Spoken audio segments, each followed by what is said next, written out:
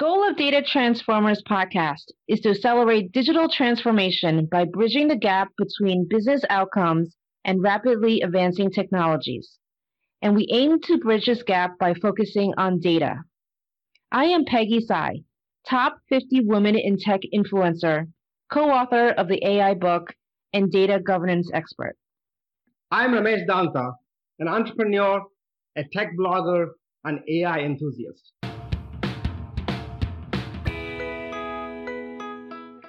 Hello all. Welcome to one more episode of the Data Transformers podcast. Today, Peggy and I are excited to introduce our next guest. His name is Dale Hitt. He's the founder of AV8.ai, Video AI Business Community, and is also the VP of Marketing and Business Development at iCloud.ai, Open AI Vision Cameras. Hey, Dale, welcome. Thank you. It's great to be here. Welcome, Dave.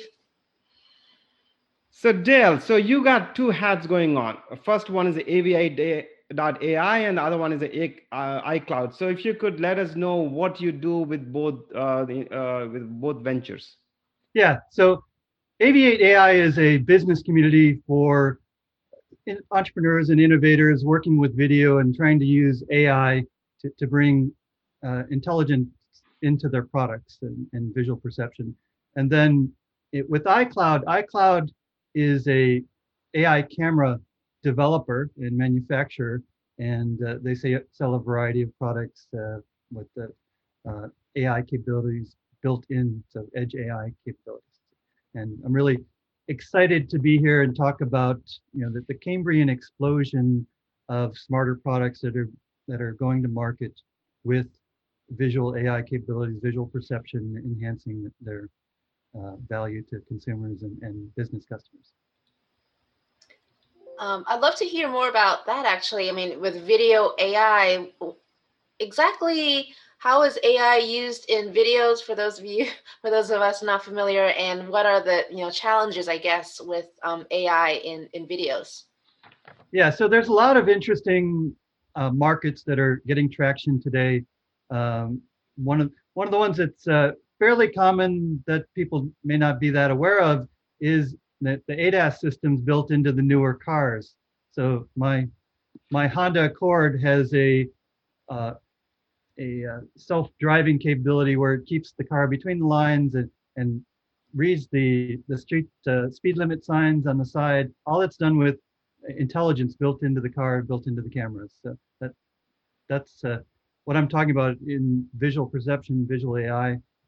It's also being used in augmented reality advertising, like you see in football games where they render the ads up into the image, into the scene, or the line marker along the football game. That's all done with computer vision, understanding the context of the video and allowing the rendering those lines built in. So lots of places already has traction, but we're just at the beginning with this new AI neural network technology and machine learning to really take it to the next level.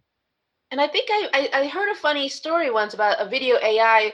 It was like a soccer game or a football game, and the umpire's, I guess, his shiny head was mistaken for a football or for the ball, right? So yeah, that Peggy, you can go and say instead of shiny head, a bald head, right? So don't worry about it. We're not talking about your. But yeah, a system that used visual intelligence to track the ball around the field mistook the head of the referee for a ball. So it just is example of how these systems can actually fail, which is very relevant to this discussion of where the technology is. So actually, you left us hanging when you said Cambrian technology, right? So you got to explain to us, otherwise we'll be thinking, what is he talking about? So yeah, take us really next level of biological mimicry.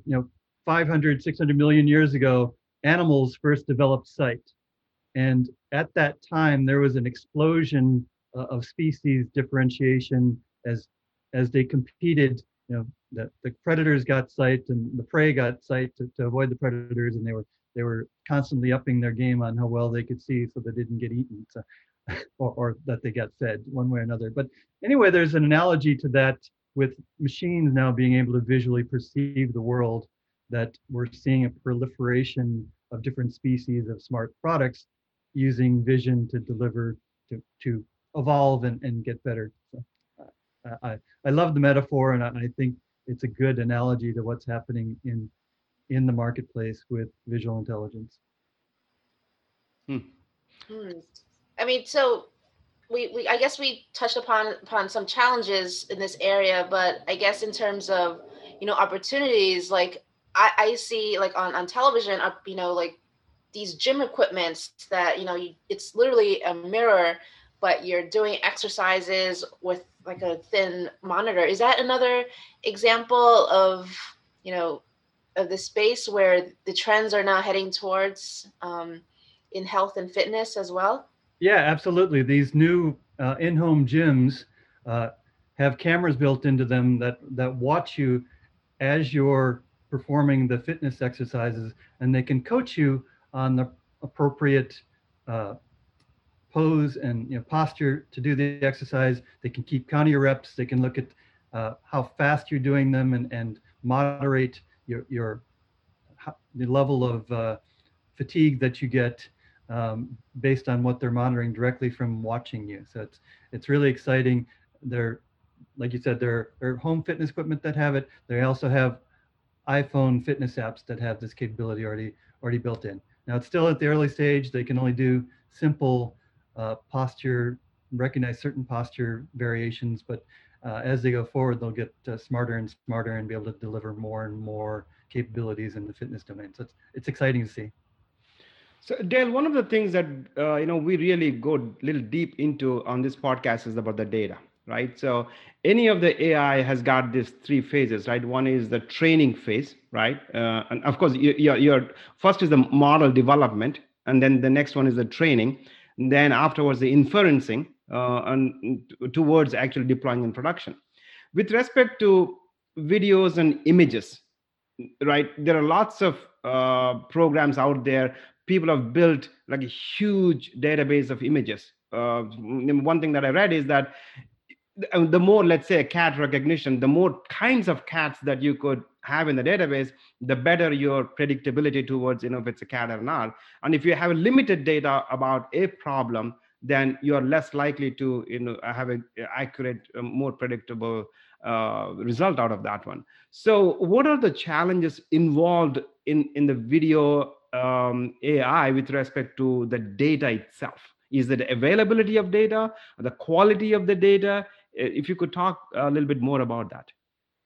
Yeah, so the current technologies, the convolutional neural network technologies, really need to see uh, all variations of a particular subject matter that you're trying to recognize in order to do an effective job. And it's not only you know having lots of pictures of the same cat, but you have to have it from different angles, different lighting conditions, and different environments. There's a very famous story about in the early data sets, they trained a bunch of neural network to detect differences between a bunch of dogs, and they found out after training it was recognizing the snow of the pictures around the huskies, because they were all the pictures with the huskies had snow in the pictures. It wasn't actually recognizing the dog at all. It was recognizing the background of the snow being characteristic. So if they you put a poodle in the snow, it would say it's a husky. So there's there's that kind of thing. You really need to distinguish what you're trying to recognize and have data for all of it. The other very interesting scenario was they had a human object detector that was trained on lots of different humans walking around. But then when they mounted the camera in the ceiling looking down, they couldn't recognize humans from above.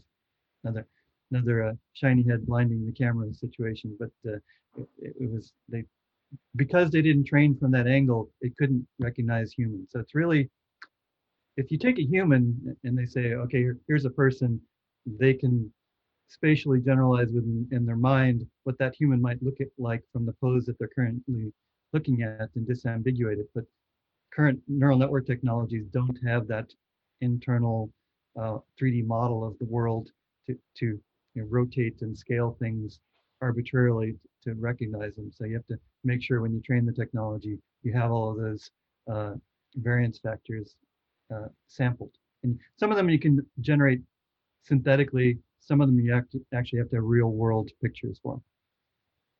So do you think the solution is more training, more variables in the training set, or or this will? Oh, what do you think will? No, I think this current level of technology has its limits that are inherent, and doesn't matter how much data you throw at it, it's not going to build a 3D model of the world. I think there's a need for abstraction layers above what the current convolutional neural networks do in the feature space up into a modeling space that allows this kind of arbitrary matching to go on like humans do. So I don't think we're there with the technology. I think there'll be more advances in technology and structures that will allow that kind of capability, but we're not there yet. So actually, with respect to the market segments, Dale, so if you could, things that we know, video surveillance, right? So that's one piece of it. And the ADAS, the automated driving piece that you talked about already. And then you also have this, in-care, patient care, remote care kind of situations. And then you also have in the post-COVID, a lot of safety related, whether people are wearing, protected equipment or not, them doing social distancing. All of these segments are emerging, which are ripe for a video AI. It could be useful. So the question here is, what are the segments that you're seeing more opportunities where startups or companies are immediately able to implement and deploy and get better ROI, and which areas are lagging? Okay, well, let's start with the ones that I think we don't have the technology for yet, although Elon Musk might argue with you, is using vision for autonomous vehicles. In a generalized, open environment roads under all weather conditions, that's a very challenging problem, which I don't think is solved by. No, sorry for interrupting, Dale, but it's like for example, Teslas of the world, and so people are doing automated driving. So how are they able to solve that puzzle? Is it a very narrow scope they're solving? Yeah, the narrow scope of a sunny day in Arizona, keeping the car between the lines and making good turns on the roads, I think is a solved problem. I grew up in Chicago, and I was back there last Thanksgiving, and there was a blizzard that the snow actually covered up the stoplights. You couldn't see what the light was going red, green, or yellow, and you had to navigate in that particular environment. And that's not just a vision problem; that's an intelligence problem. But it also covered up all the markers on the road. You had to sort of guess where the edge of the road was, and based on your knowledge of where the trees were, how far they were away from the road. So a lot of inferred knowledge there that isn't solved just by recognizing the lines on the road. So I'm not optimistic that I'd want to be in a self-driving car in a snowstorm in Chicago anytime soon. Yeah, you kind of put that those thoughts in my head. I mean, I never considered buying a self-driving car, but it's just becoming a little bit more commonplace. Obviously, it just talked about. Yeah, I mean, Uber's been driving around Arizona in normal conditions for a while now, and very very little problems that they're reporting. I'm not sure they're reporting everything, but the generalized problem that humans can solve, driving in India or driving in some other place in the world where the traffic is even more complex than here, is a challenge. Okay, so that's one area you said it's a challenge. So which ones have more traction? Which areas?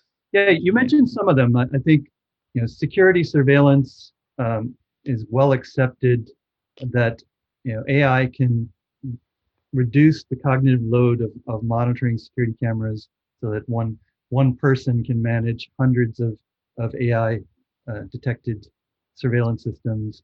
There are AI systems counting people going in and out of retail stores. So very constrained problems where there's a very simplistic interpretation that that you control, internal variables, control the lighting, control the placement, and you control you have good model for everything that you're trying to detect.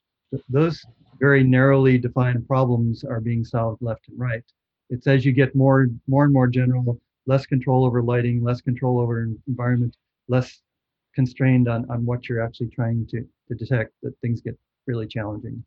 And the other challenging one that I was going to say besides self-driving cars is just general video understanding. So like YouTube, they have a huge economic incentive to have general video understanding for their own advertising and revenue purposes. But last I heard, they're not even close to coming up with a generalized solution to being able to understand the activities and objects that are in every uploaded YouTube video.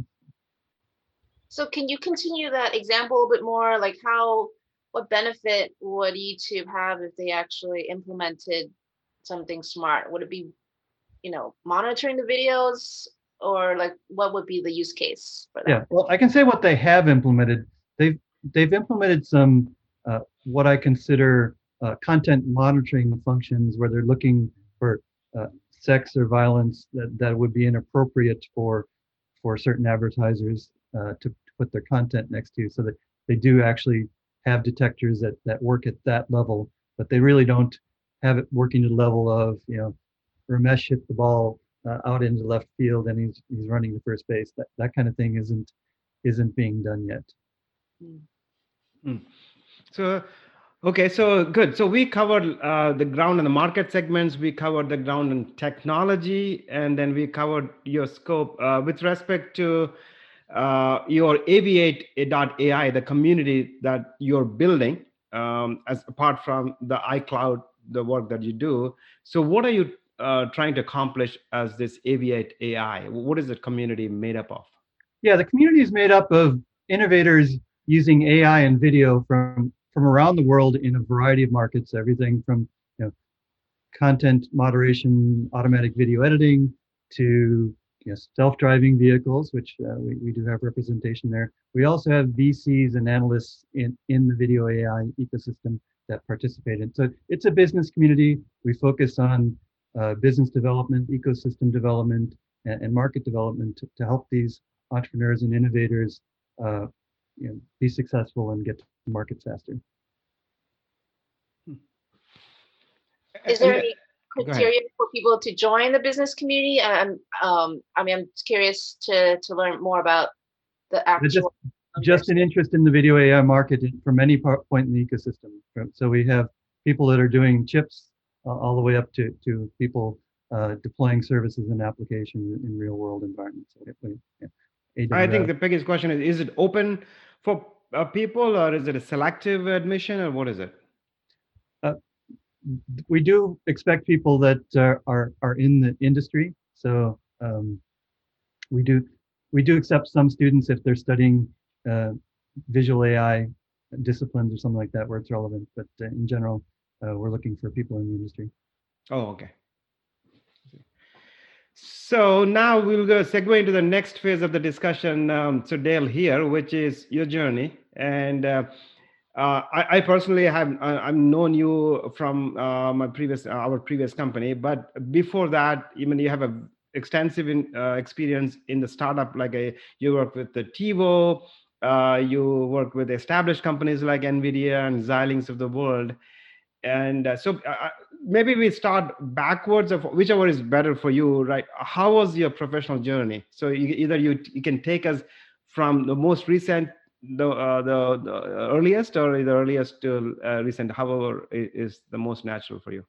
Yeah, we can start at the beginning. I actually did my master's degree in computer vision algorithms and neural networks. And my first job was designing missile guidance systems based on visual guidance systems that track tanks and defeat them. But yeah, I've been in Silicon Valley for a few decades, too many to count almost. And I've been in a dozen startups, 2 of which I founded myself. I've also worked at the big companies like Motorola and Intel and NVIDIA and Xiamen. So big tech companies, but most proud of being product manager on the first sets of TiVos, bringing those to market, and product manager on the first Android devices, first Android smartphones out of Motorola. So wow, my husband will probably thank you because he loves his Motorola phones. But so interesting. We talk about computer vision. That was what you studied as your master's. But love to hear more about what made you choose that. That specific area of study. What drew you to it? Was it something that in your childhood, or like I'm just curious about why you chose this path?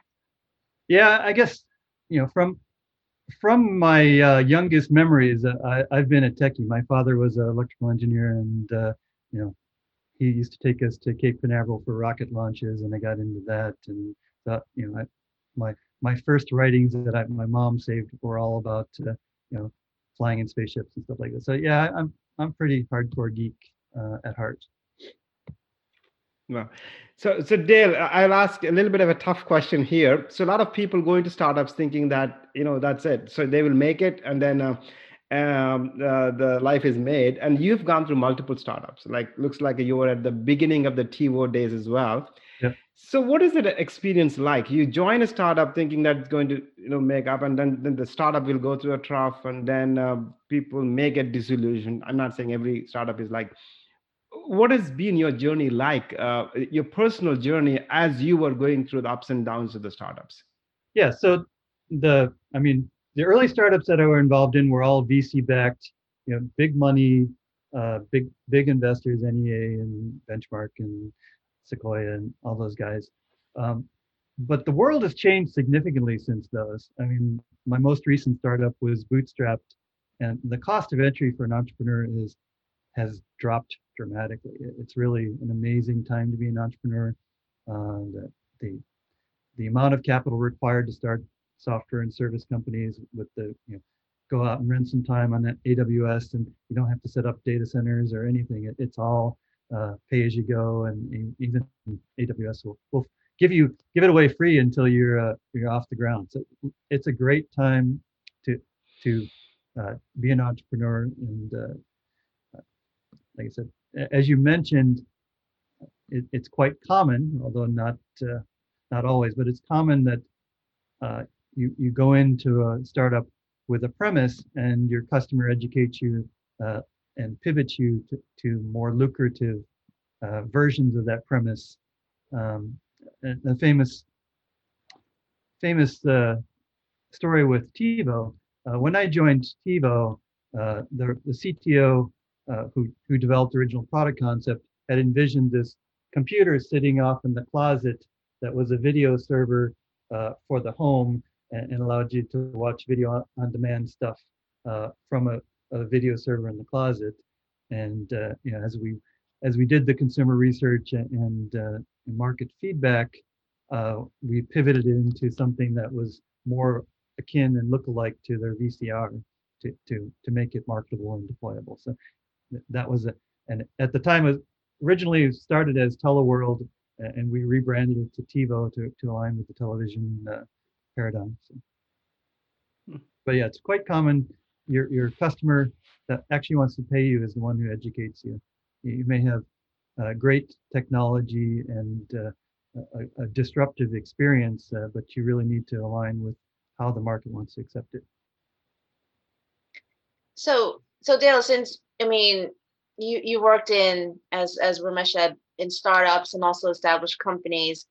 Could you sort of compare and contrast the level of innovation that is at different types of companies? I'm going to guess there is more innovation opportunities at startups, but I could be wrong. So I'd love to hear more about the culture, the innovation culture at these types of, startup, not startup, but also maybe the size of the company is also a factor. Or yeah, by definition, startups are bigger risk takers.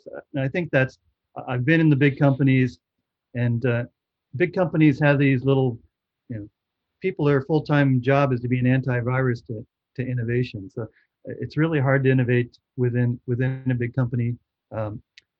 For example, Motorola, my group that did the Android, the first Android smartphone in Motorola, we had to hide. The headquarters were off in Chicago. We had to hide off in Sunnyvale in this Skunk Works building that they didn't know about, because the people that found out about it internally to Motorola, they had their own competing operating system and competing environment that treated us as a virus and a disease because we were competing with them. So it's that kind of stuff that goes on in big corporations. Wow, even within the same company. Oh yeah, we were innovating. We were making a new operating system with Google and going to market with these phones. So the mainstream Motorola, we had to basically hide from them, otherwise it would have killed us. So then what are the key things that you're walking away with each of these engagements? It's like successful companies, some are not successful, but you probably are taking something with you from each of the engagements into your next engagement, and how can you contribute and make the other company more successful? So is it about, you talked a little bit about the mindset, but how about the ecosystem development? Any of those things that are obvious to you that the good companies should be doing based on the learnings of the failed ones? Yeah, and particularly for tech companies, and this is amplified dramatically with tech companies. It's your ecosystem that makes you successful, right?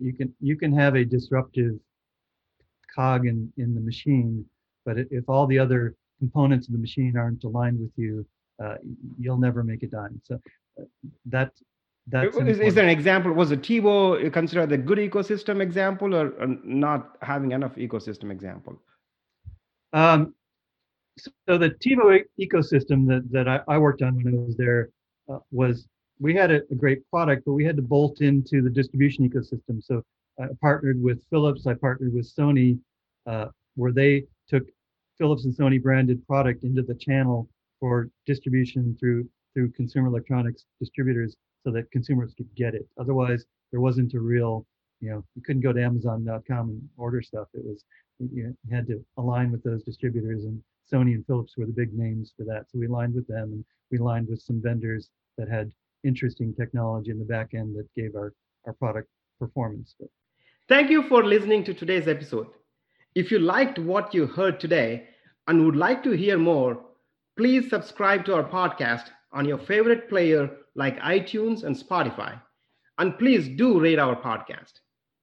Also, please go to our website, www.datatransformerspodcast.com, for more episodes, blogs, and information on our speakers.